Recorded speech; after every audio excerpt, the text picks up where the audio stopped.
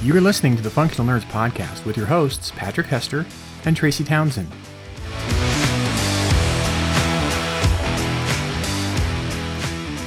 And Tracy, we are definitely into May because this week in Colorado, we got really wonderful 80-degree weather, and then we had snow, and then we had really, really cold weather, and then we had some rain, and then on the next day, just kidding.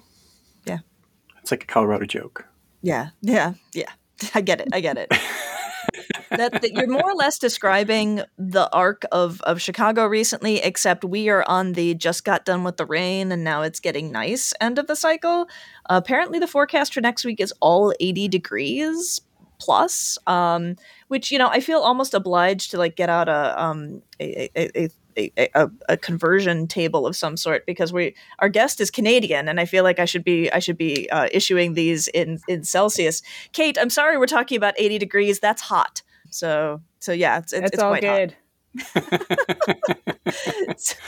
So we're with Kate Heartfield as our guest this week. You may remember Kate from the Alice Payne novellas that came out just a couple of years ago. It got some really great reviews. And were you Nebula and Hugo nominated, or am I crossing my streams there? Just Nebula nominated, yeah, and Just some other things Nebula, like that's all. and the Aurora Award. Of your peers. Yeah, exactly. No Hugo nominations yet, so yeah. Well, then maybe we can see about helping make that happen for the embroidered book, which when this episode lands, the embroidered book is going to be hot on the heels of the episode coming out in the United States and in Canada, and it's already out in the UK from Harper Voyager, right? Yep, that's right. Fantastic. Yeah, it came out in February.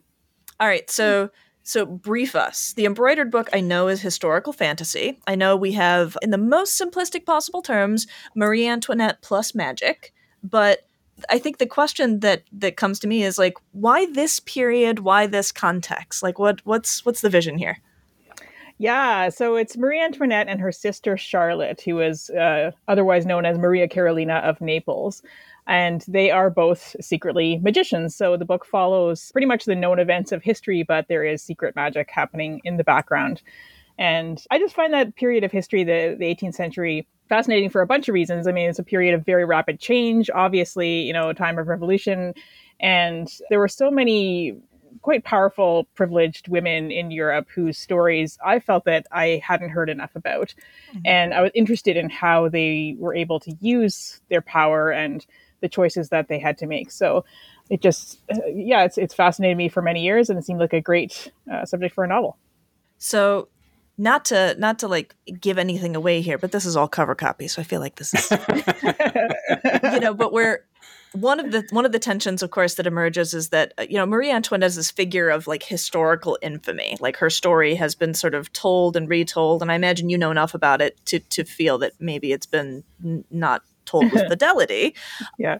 But, Charlotte is a character who I think most people know nothing about, and sort of giving the story a chance to emerge through Charlotte's view, and also kind of exploring the growing tension between those sisters is sort of a huge part of the book. So I'm kind of interested in like, how creative did you find yourself getting, not just with like, let's make it magic, but also the actual dynamics of the characters and the history and what we know with it?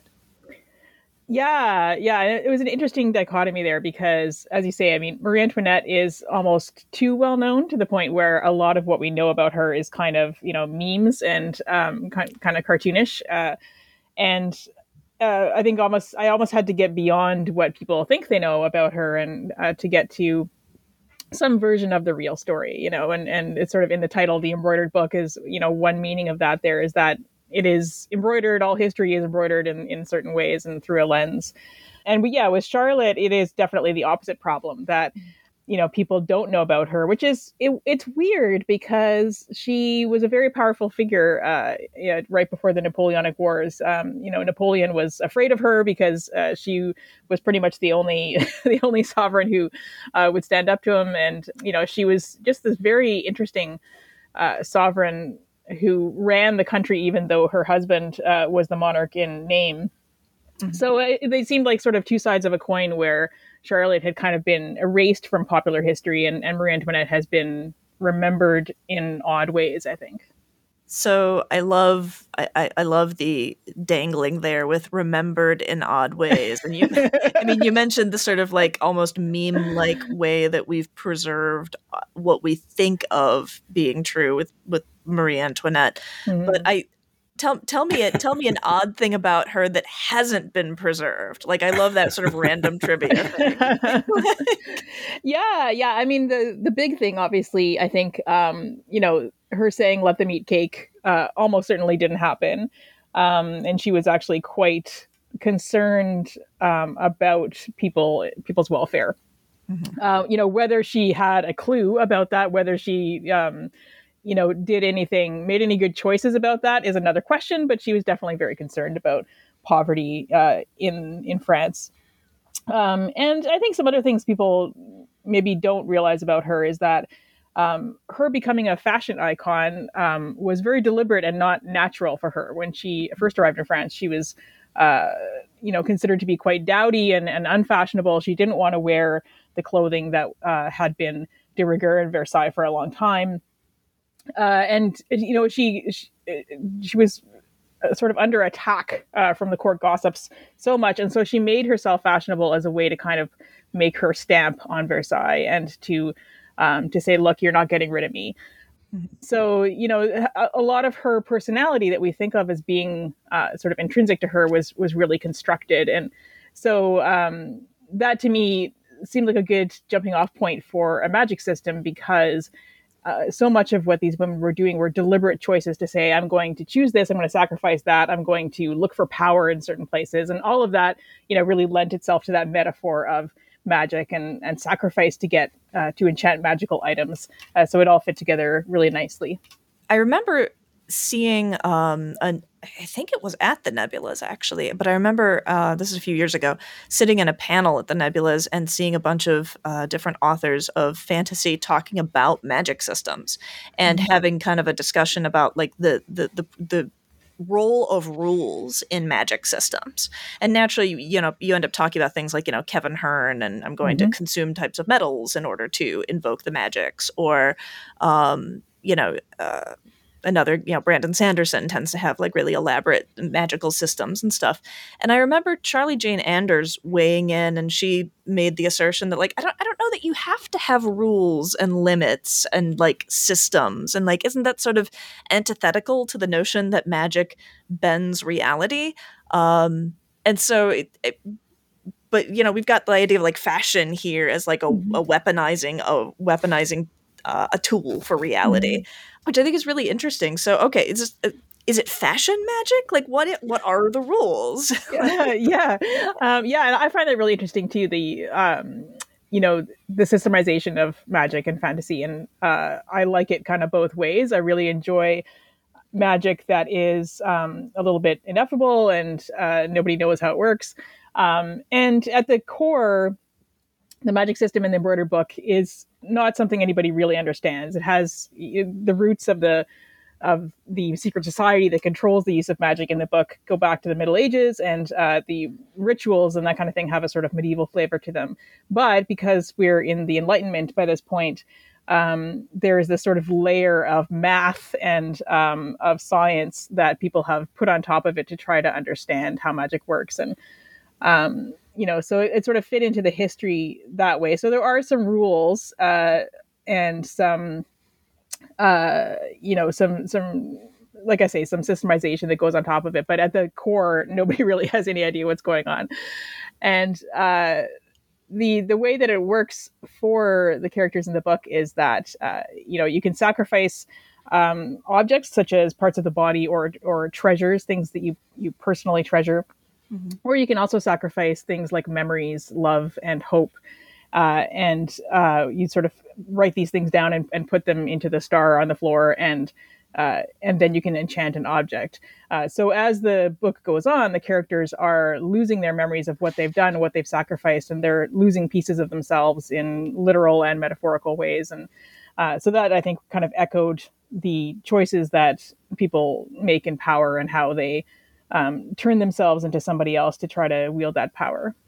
Yeah. So so you don't have like a penalty for someone in your fashion magic system who wears white after Labor Day? No, nothing like that. No, although it's very much sort of you pay the price at the beginning. So if you want to enchant, a pair of earrings that will let you hear something from across a room, for example, you might put your love for your sister into the sacrifice, and you'll put 3 gold coins or whatever, and then you'll get the object. But the objects are not all necessarily pieces of fashion. It's all kinds of objects can be enchanted. Gotcha. Yeah.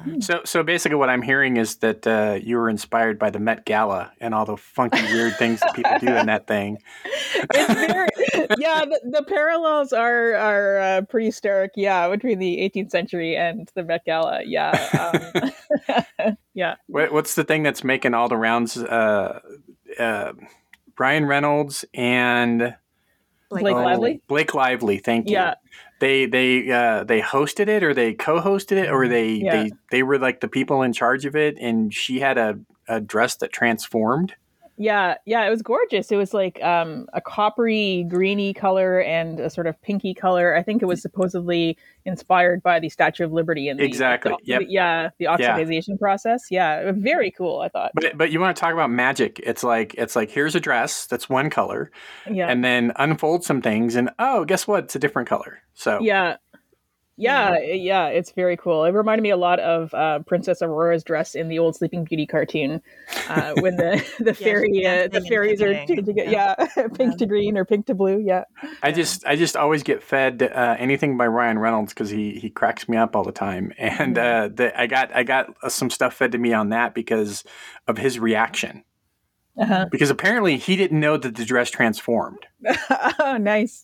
And then when she transforms the dress, he kind of turns and he looks, and his jaw just hits the floor, and he's like, "What?" Yeah, he seems like such a genuinely nice guy. And, he does. I want him to be. He's one of those people that I really want him to be. I never want an expose on him. Yes, no, exactly. And I recognize that that's part of the reason why we end up in situations where terrible things happen to people, and then news about it comes out, and then nothing happens to deal with the situation because there are folks like me, like, I refuse. Like, let my cinnamon roll be a cinnamon roll. But so far so good. Fingers crossed. So far so good. Yeah, him and Chris Evans. If that thing falls apart, then I will have written down hope on a piece of paper. Exactly. Yeah. At that point. But I think going back to the idea of like. Marie Antoinette transforming herself in court as a sort of like statement of purpose, and kind of a statement about her presence and her intention to kind of be the commander of her space. I remember really vividly growing up feeling, and I think this is like a tomboy thing, feeling that it was like my job to reject traditional ways that women were supposed to dress and groom themselves and whatnot, because I don't know, like baked in misogyny, the idea that this is all sort of frivolousness, and it wasn't until much later, like right about the time I got into college, that the metaphor of sort of war paint and armor kind of entered the conversation for me, and this is by way of talking to other women. But the idea that like you're not necessarily engaging in something frivolous when you put on these sorts of clothes or you do these sorts of like aesthetic manipulations, that you're doing something that is about kind of like suiting up, going back to the superhero stuff. I thought you were going to How I Met Your Mother and Barney. Suit up! That is, you might be shocked to know, sir, a show I have not watched. Yes. Come on, Ted, suit up. I've never seen it either, so I guess we have to do a marathon. Oh my goodness. Yeah, Barney, it's a fun character and a fun arc. But one of the things is he always wears a suit. He feels that everybody needs to wear a suit. Yeah. That you just look more professional and you're just better when you're wearing a suit. And it drives him up a wall that his best friend refuses to ever wear a suit. Yeah. Okay, so let's we got two women identifying persons in the virtual room, so to speak. I'm gonna turn this on you here, Patrick. Do you think that there is a male equivalent to the kind of like makeup as war paint, fancy dress as body armor kind of There's a thing? song about it. It was a big hit in the 80s. Yeah. Every girl crazy about a sharp-dressed man. That's true. Do you think that that's a song that like literally goes through the heads of dudes as they're tying their Windsor knots and whatnot? Yes, I mean, yes, because there's definitely like there's always this push. I mean, we were talking a little bit before recording about the Hugo Awards, you and I, or Hugo and the Worldcon. Yeah. People dress up for that. Mm-hmm. People in the audience dress up for that, right? Mm-hmm. Why? Because it's an event. It's a thing, right? So people like to dress up. Now, not everybody does. You'll have someone who's dressed, to the 10s or to the 9s or however you want to say it, sitting next to someone in shorts and a t-shirt. But you do have that, right? And you look at things like there was a writers' conference here in Colorado, Pikes Peak Writers. They always have an event where everybody dresses up, right? Have the big dinner kind of thing. So I just think it's something that we associate with adulthood, professionalism, right? It's like everybody dress up, present your best self. Yeah. I remember the first time I went to the Nebula Awards, or I should say the first time I was planning on going to the Nebula Awards, and I was talking to someone who was, much more familiar with them than I was, and they dropped a comparison to him. They said it's nerd prom. Yeah, That's sort of what it is. It's like the nerdiest nerd prom. And I got there and saw exactly what they meant and was able to appreciate that, like, yes, there are people wearing, ball gowns or suit and tie or even tuxes or things like that. But there are also people who are showing up with like their steampunk cosplay, sort of thing. And it runs the whole gamut. Yeah, I remember the year I was there. I'm pretty sure John Scalzi had Garden of Earthly Delights shoes, like Hieronymus Bosch shoes. They were very cool. Yeah, I've only been once to the Nebulas in person, but yeah, it was great. And there I would say like the Nebulas people dress up more consistently than at the Hugos.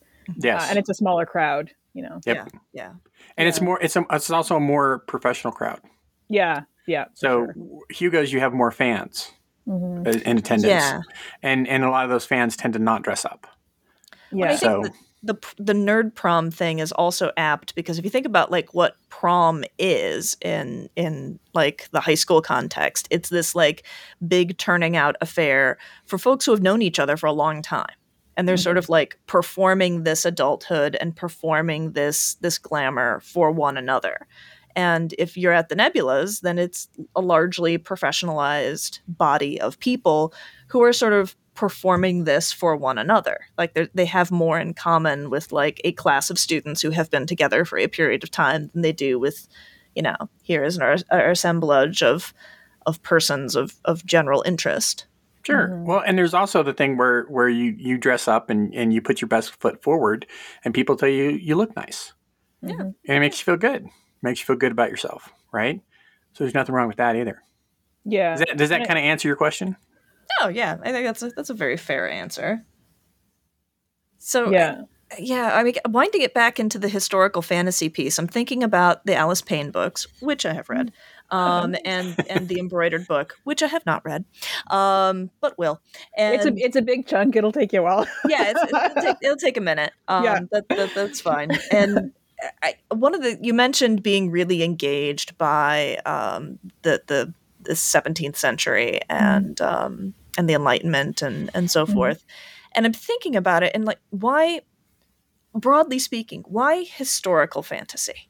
Like it could be fantasy about anything, but you've chosen, and in Alice Payne, we're even moving through time. Like it's not just like this one time, but like we are in many times. We are in many places. But why historical fantasy when being a writer of fantasy could allow you to do literally anything? Yeah, I do seem to keep coming back to it, especially in long form stuff. And I'm really comfortable in historical settings. And like my next one after the embroidered book is, and we can talk about this too in a minute if you want, but is an Assassin's Creed book, which obviously is also in historical setting. So, I mean, I say obviously for those who know Assassin's Creed. Yeah. Yeah, and it does seem to be sort of where I'm comfortable a lot to go back in historical settings. And I think one of the reasons is that I find it kind of inherently uncanny. So looking back and sort of speculating on history feels like fantasy in that way. It is, I think it is speculative because we know what we know, but we never know everything, right? And so we're sort of piecing together a picture of what it was like from little bits and pieces. So it's not that different than science fiction in that way, is that you're kind of constructing a narrative from what you know or what you can imagine. So I think they sort of fit together to me, that that speculative part of it and the historical part of it.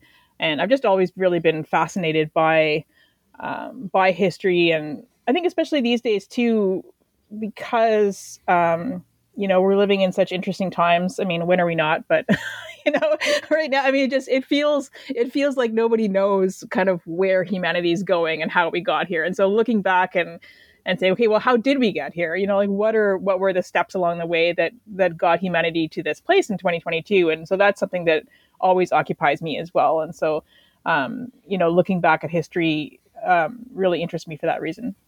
Yeah. Yeah. I can tell you how we got here. Yeah.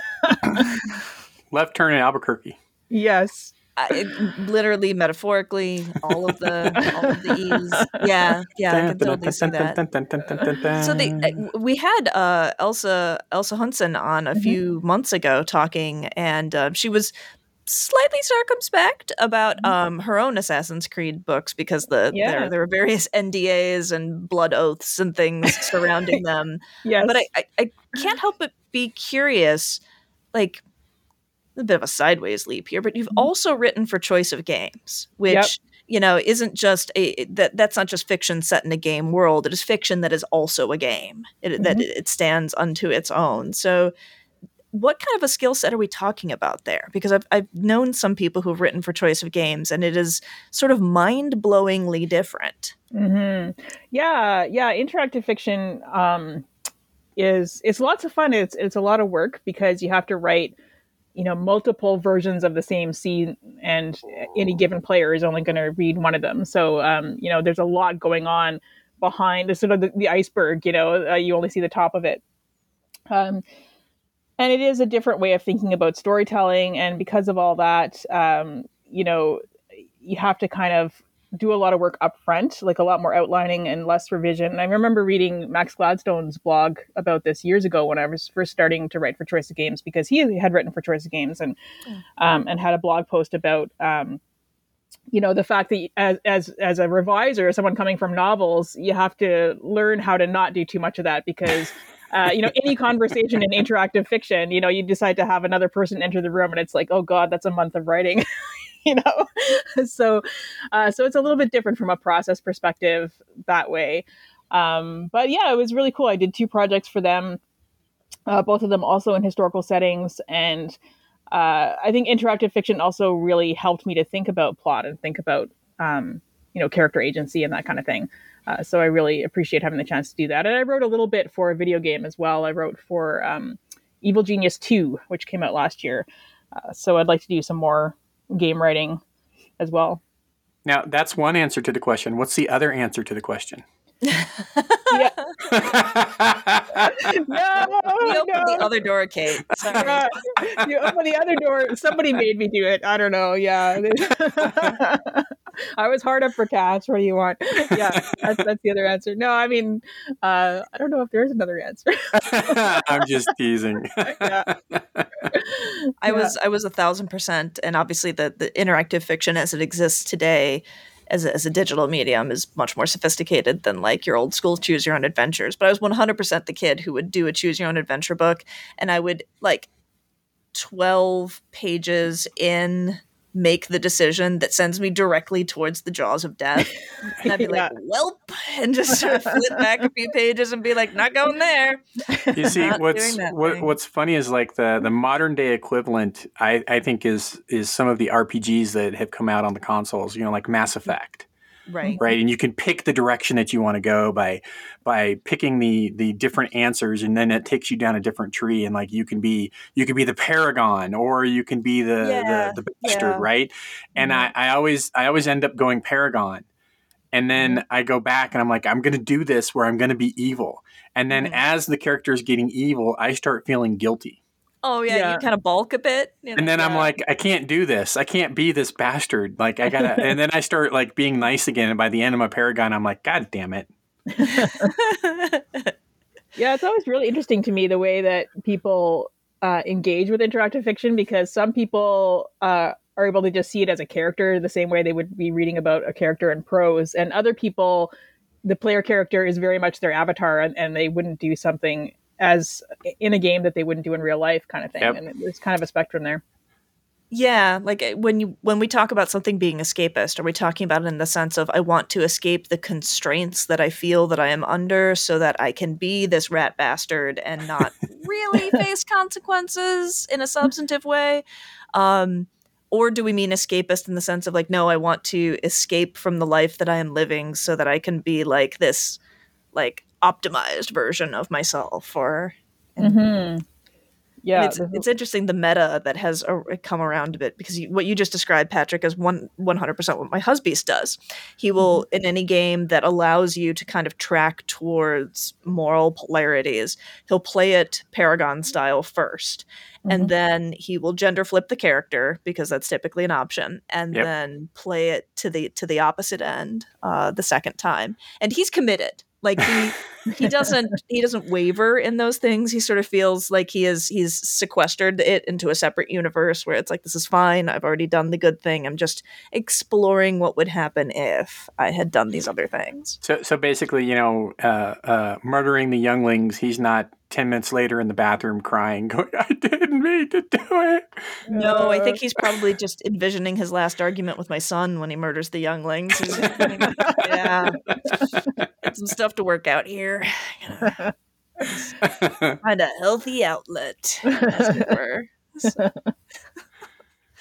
Fantastic. So Speaking of a healthy outlet. Yeah, healthy outlet. Okay, help us out here, Patrick. Save us.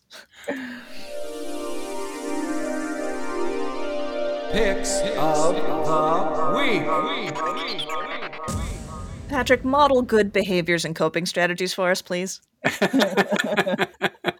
Well, I'm going to pick this week a show that I waited for I watched the first episode, and then I waited for the last episode before I watched any more of them. Mm-hmm. Because I think this is the show that you have to do that with, because I feel like it's a slow burn. Gotcha. Season 1 was a slow burn. I felt like season 2 also had a slow burn, but it's Picard. Mm-hmm. So Picard on Paramount Plus, and I think having watched it, I enjoyed it quite a bit. I liked the story. I liked what they did and where they went with the characters. The stuff that bugs me, I think, can be tied to the fact that Sir Patrick is just getting old. Mm-hmm. And he can't do quite as much as he used to. Mm-hmm. And I feel like he might keep going back to Professor X because it allows him to sit all the time. He almost looks like, I feel bad for him when he's walking around now, because he's got the hunched shoulders, and he I don't know. So I just feel like he's getting old, and that makes me sad, because he's Captain Picard. But I enjoyed the show quite a bit. They did have a nice story arc, mm-hmm. and they got into his head, but those are the parts that kind of bored me. Mm-hmm. The parts where they got into his head to figure out kind of who he is and what he is and why he is the way he is. But again, I think that was a choice in storytelling, because it allowed them to use other actors. Yeah. Young actors to play young Picard. And someone to play this character or that character. I'm trying not to be spoilery, but they were able to do other things and still call it Picard without having to have Sir Patrick in every scene, if that makes sense. It was good. I did enjoy it. I would binge all of it at once. I would not try to do the one a week thing that Paramount Plus wants you to do. Yeah, it's just interesting how they keep wavering back and forth by different streaming services and so on about whether or not they're going to just dump a whole season or if they're going to sort of inch it out piece by piece. And it does seem like going serialized has returned to being in vogue. There's two reasons why. One is economic, because it forces people to stay. Subscribe. So if they do 10 episodes, Mm-hmm. you have to stay at least 3 months, Mm-hmm. right, to get all 10 episodes. The second reason I think that, or at least that they say that they do it, is because it keeps the show in the public sphere longer.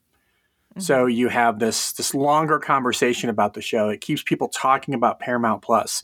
It keeps them talking about Disney Plus. It keeps them talking about Hulu for weeks or months instead of, oh my God, did you watch this? Did you see Stranger Things? It was so fucking fantastic. And then the next day you're talking about something else. Yeah. And I think there may be something to the court of public opinion's perception too, that like if you dump the whole season at once, there can also be this false perception that like there's no new content. Yeah. When in fact, like they just gave you like 6 hours of content right there or whatever it was. That's a lot. Like but if because they did that, there aren't other new series that appear to be running all the time, it creates a lot of production pressure, I think. And I wonder if, especially because Netflix has been sort of running around with a scythe chopping away a lot of its programming, that they've realized that they're freaking out. They're freaking out because they lost subscribers. Yeah. And their stock is going. Paramount Plus obviously it's its own thing, but it's got to be looking over the fence at what the other guys are doing. Yeah. Kate, how about you? What's your pick of the week? Yeah, well, mine is actually a Netflix show, which is Russian Doll, which had its season 2 come out recently. And I think a lot of us who enjoyed season 1 were a bit nervous because season 1 seemed very self-contained. I mean, Russian Doll is a sort of bizarre show starring Natasha Lyonne. Or is it Leone? I think it's Leone. Leone. Is it Leone? Okay, yes, thank you. So Natasha Lyonne. As I said it, I'm like, that's not right. So she's fantastic in it, and it's such a bonkers, beautiful, strange show. And so that the first season did sort of exploded the sort of Groundhog Day trope in really interesting ways, and it was really well done. And I think everyone thought, well, how can they do a season 2 because it was such a complete arc. But then season 2 explored a different trope and sort of found a new way to deepen the story. And I really enjoyed it and thought it was just beautifully done. So I'm hoping for a season 3. So that was great. That's awesome. Fantastic. All right. So for me, longtime listeners will be shocked and surprised to know that I am recommending a game. And not a TV show, yeah. And what? Hang on. For our next episode, sir, I have movies to talk about. Thank you very much. Yeah. So there, I win. Anyway. So this game is called Equinox, and it's been out for a couple of years, and people who have been tabletop board gaming for longer periods of time, if they look up Equinox, may go, wait a minute, this seems kind of familiar, and it should, because it's actually a reskin of an earlier game called Colossal Arena. But this particular version of Equinox is game designed and written by Rainer Knizia, who, if you're a games person, is a name that you should recognize behind a lot of really successful and enduring titles. Basic idea behind it is you are imagining that you are empowered, you and the other players, with the ability to endorse literally with like little magic stones that you use for like voting and betting purposes. You are endorsing your belief in different fantastical fae type characters, different beings of the forest.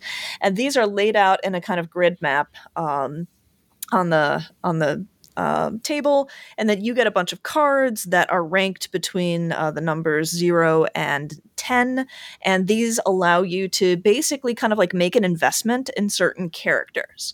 The idea behind it is at the end of the game, there's only a limited number of these randomly shuffled out of the deck characters whose memories will survive the passage of time such that they will live on in stories. it's, it's just themey stuff. But the game mechanics fundamentally is a screw your neighbor betting mechanic sabotage game. And so while all of that sounds very sort of like, I don't know, peaceful and agrarian and arboreal and whatnot, it's actually a pretty, like, if you like to game with a group of people who will troll each other and absolutely hate draft things and mess with each other and table talk a lot, this is a good game for you. And because that is basically the description of my entire relationship with my children and my husband, this has been a really good addition to our family table. Equinox plays pretty fast. The whole thing goes in about 40 minutes. The rules are not in any way complicated. The art is really cool and fun. And if you have a group of people who you feel comfortable gaming with, that you really particularly like to kind of, rib each other and things like that, it works off of that kind of table chemistry really well. So check out Equinox. Very cool. I like those kinds of games where you get to mess with the other people. Not everybody does. No, and I think a lot of it comes down to, we were talking before with like video games and the Paragon Bastard sort of things, like how much can you divide yourself from the game? Like somehow I feel worse in a video game doing mean things to not real people than I feel doing mean things to actual people who I know and have to live with at a gaming table. And Exactly. I think it's because like my ability to apologize to them or something later is not on rails from a menu. So there's that. I don't know. Now, what I'm curious about, Kate, did you watch the entire season of Russian Doll season 2? Did you watch it all at one go, or did you split it up? I watched it pretty much in one go. Yeah, I tend to be someone who watches a lot in one go as well. I prefer that to the 1 a week model, although I understand the the rationale behind the 1 a week drop. But yeah, I think I watched it over like 3 or 4 days. So I just sort of watched it when I could. Nice. Okay. Yeah. Very cool. Mm-hmm. Yeah, we're watching. I haven't watched Picard yet at all, but my son and I have been rewatching Voyager. So I'm in the mood to watch Picard after that. You know what? It's funny because Voyager is one of those shows that gets shit on quite a bit. I enjoyed Voyager. Mm-hmm. Yeah, it's my favorite, I think, but I know I'm in the minority there. But yeah, I mean, I just love Janeway, and of course, who doesn't love Seven? So Neelix is an acquired taste. Yes. But, yeah. And we just talked about it not too long ago on Star Trek Lower Decks. They actually have Tom Paris come on board. Yeah. And it's because there are the Voyager crew are doing like victory laps throughout the fleet and kind of like bumping people up and making them feel good. And there's like these collector plates, and Boimler has the collector plates that have all the different bridge crew from Voyager on them, and he just needs Tom Paris to sign his. It's hilarious. He ends up accidentally through the course of the episode appearing in front of Tom Paris looking like a Kazon, which does not go well. Yeah. I haven't seen that yet, but I'm looking forward to that too. There's a lot of good Star Trek content out there right now. There is some fantastic Star Trek out there. Yeah, I did watch Strange New Worlds. I'll talk about that in another episode. But yeah, I did watch Strange New Worlds, and I enjoyed that quite a bit too. All right. So, Kate, it's been awesome having you on. Your book is going to land in the North Americas in the very near future. Where can people find you and all of your cool stuff? Yeah. The embroidered book is out in North America on May 24th. And it's out in most of the rest of the world already. My Assassin's Creed book is called The Magus Conspiracy, and that's out in early August 2nd, everywhere. And you can always find me on Twitter, sadly. I'm there as Kate Heartfield. There far too often. Instagram, I'm also Kate Heartfield, and you can see a lot of pictures of my cat if that interests you. All right. Thanks very much, Kate. Yeah, thanks so much. It was really nice to be on. Nice to see you.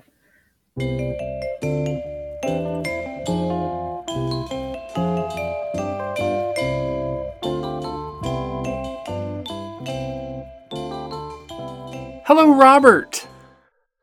How you doing, Robert? Here's your new bumper, Robert. The one you asked for.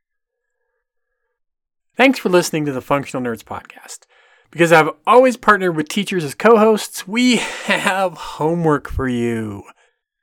Giles and Michelle are kind of cool. They have a podcast called Beyond the Functional Nerd. Oh, hold on. Got a memo coming in here. Yeah. Okay. Yeah. I guess they call it Beyond the Trope now. I honestly don't know if that's new or what. They even have a website for it, though. BeyondTheTrope.com. Their podcast is weekly, just like ours, and they talk with people, just like we do, every Tuesday. So if you listen to us and then go listen to them, and that is really, really important, you have to do it in that order. It's kind of like a double feature, and double features are cool.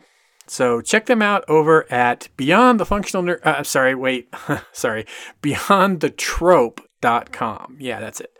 BeyondTheTrope.com. Now, if you enjoyed today's episode, or really any of our episodes, there's lots of things you can do to support us and let us know you like these things. Okay? A little bit of validation. We love validation. You could go to wherever you listen to our episodes. Apple Podcasts, Google, Stitcher, Spotify, whatever, and give us some stars and reviews. Say something nice about us. You could head over to patreon.com/functionalnerds and toss a couple bucks our way.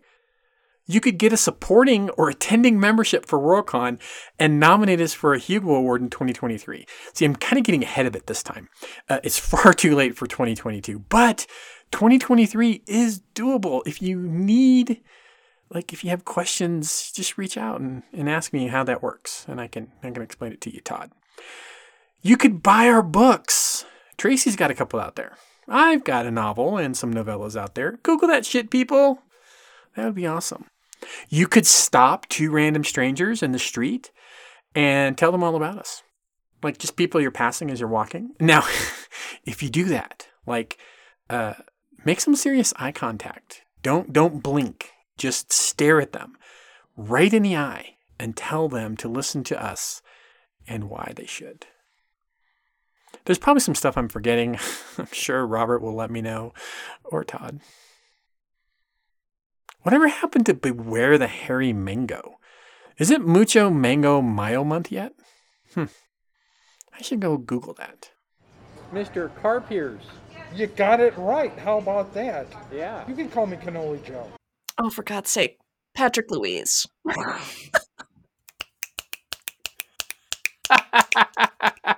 Okay. That's probably a good enough signal. I'm so excited.